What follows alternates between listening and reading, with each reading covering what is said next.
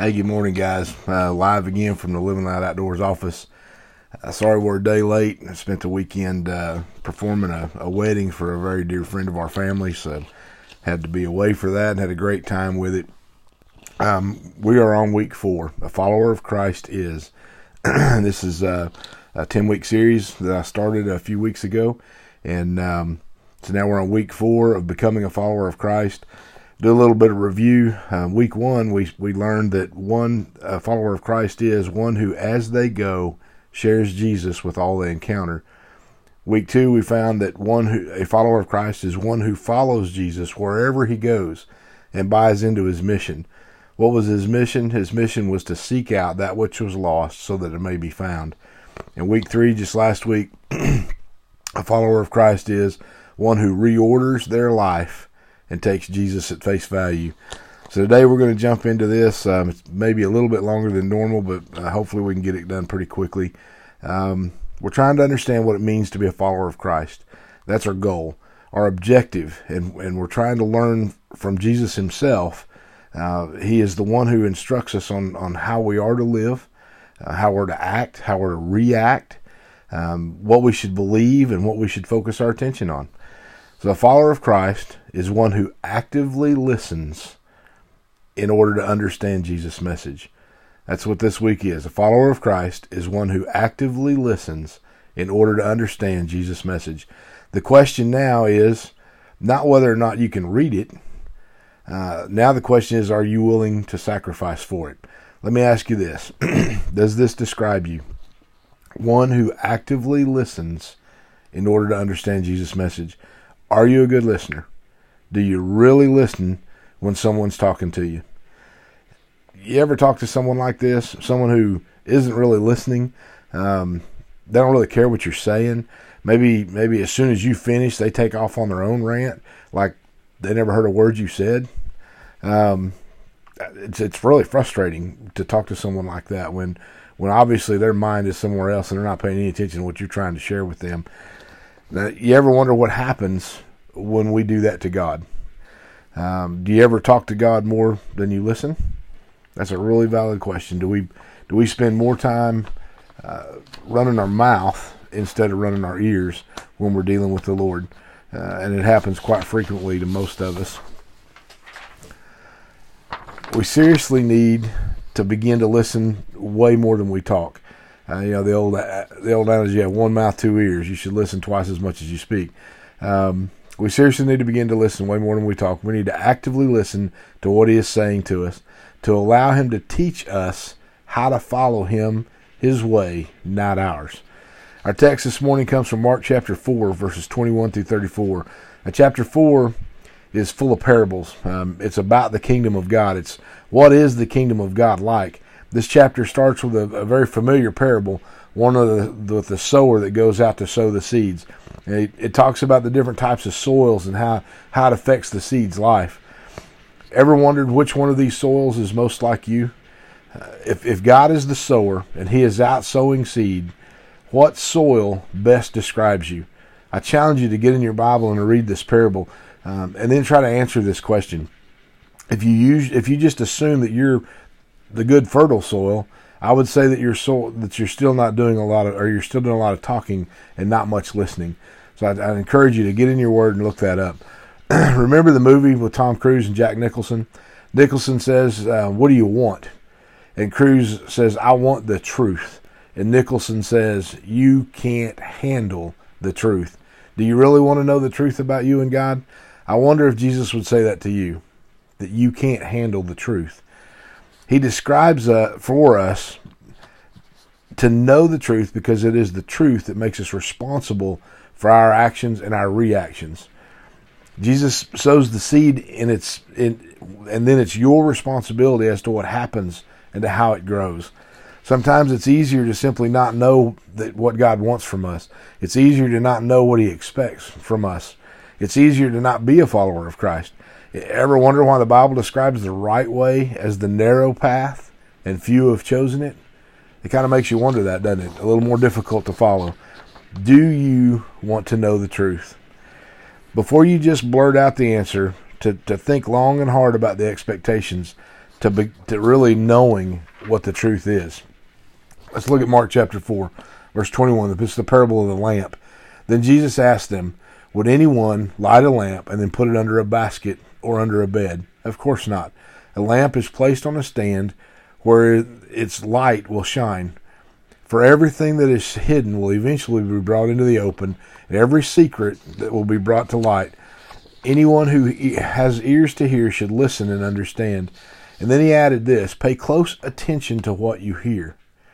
The closer you listen, the more understanding you will be given, and you will receive even more.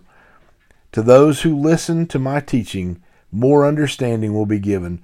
But for those who are not listening, even what little understanding they have will be taken from them. Now, he's not just talking about our independent lives here. He's talking about the kingdom of God. There are times when the ways of God simply don't make any human sense, and we frequent that place. Just because you share the truth with someone does not mean that they will suddenly say, light bulb, and their lives change forever.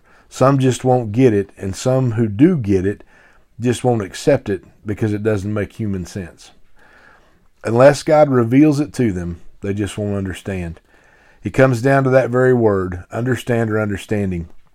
Check out what it says in verse 26 and 27 of Mark 4. Now, this is the parable of growing seeds. Jesus also said, the kingdom of God is like a farmer who scatters seed on the ground. Night and day, while he's asleep or awake, the seed sprouts and grows, but he does not understand how it happens. The earth produces the crops on its own. First, a leaf blade pushes through the soil, and then the heads of wheat are formed, and finally the grain ripens, and then there's a harvest. If you look at Webster's dictionary at the word understand, it simply means to perceive the meaning of, to grasp the idea or to comprehend, to grasp the significance, the implication or the importance of. So how do you come to understand Jesus' message, to grasp the significance or the implication, or to really grasp the idea or to comprehend what his message is? By going to church, youth, reading the Word. Now, all those are very good, all those are high quality, but sometimes we get complacent and we get lazy in those areas. That becomes routine. That becomes mundane. I'm sure none of you are guilty of ever going to church or listening to a message and not really listening to the message. You were there because it was Sunday morning, or it was Wednesday night at youth and you were supposed to be there. And you really didn't catch what the whole gist of the thing was about that day because you weren't listening. I love being out in God's creation. I see things more clearly. I hear things more clearly. And at times I just stand in awe of things. Have you ever sat? I can relate back to something. I sat in the middle of just a real heavy snow. Just those great, big, beautiful snowflakes, and they were just all falling down. You ever noticed how quiet it gets when it snows? Why is that? It's things that just make me stand in awe of God's presence and in awe of what he's doing. God speaks to me through so many things. Ever tossed a grasshopper into one of those great big yellow spider webs? That's pretty cool. It's awesome. God created that spider to do that. A spider web represents the world. That spider represents the enemy luring us into that web. And that grasshopper, it represents me. Don't get caught up in the world. It's not a pretty sight. And it happens very, very fast. I can write a sermon from so many things I see and hear. Recently, for instance, I had sat listening to some of our nation's wounded veterans. And as they chatted, just listening to their conversation, listening to what they were saying, God stirred my spirit. And the next thing you know, I had jotted down some notes and actually produced a sermon from what they had said. It was just from listening to what they were talking about. Are you listening? Get outside your box. Be still and know that I am God. Allow him to lead you. Follow him and listen and see what he desires you to see and hear, so that you can come to an understanding of what he's trying to say to you. Verse 24, he then added, pay close attention to what you hear. The closer you listen, the more understanding you will be given, and you will receive even more.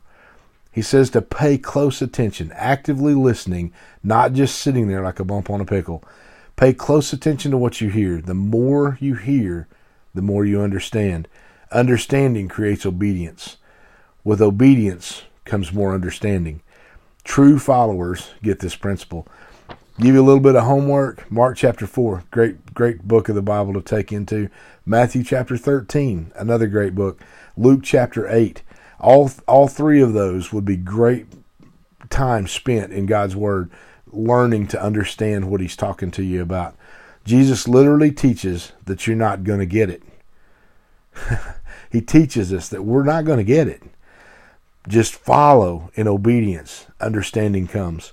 A follower of Christ is one who actively listens in order to understand Jesus' message. Be a follower of Christ this week. Actively listen to what God's speaking into your life so that you understand what His message is all about. It's just one more step in becoming a follower of Christ. Thank you, guys. God bless you. Have a great week, and we'll check in with you next week with week number 5.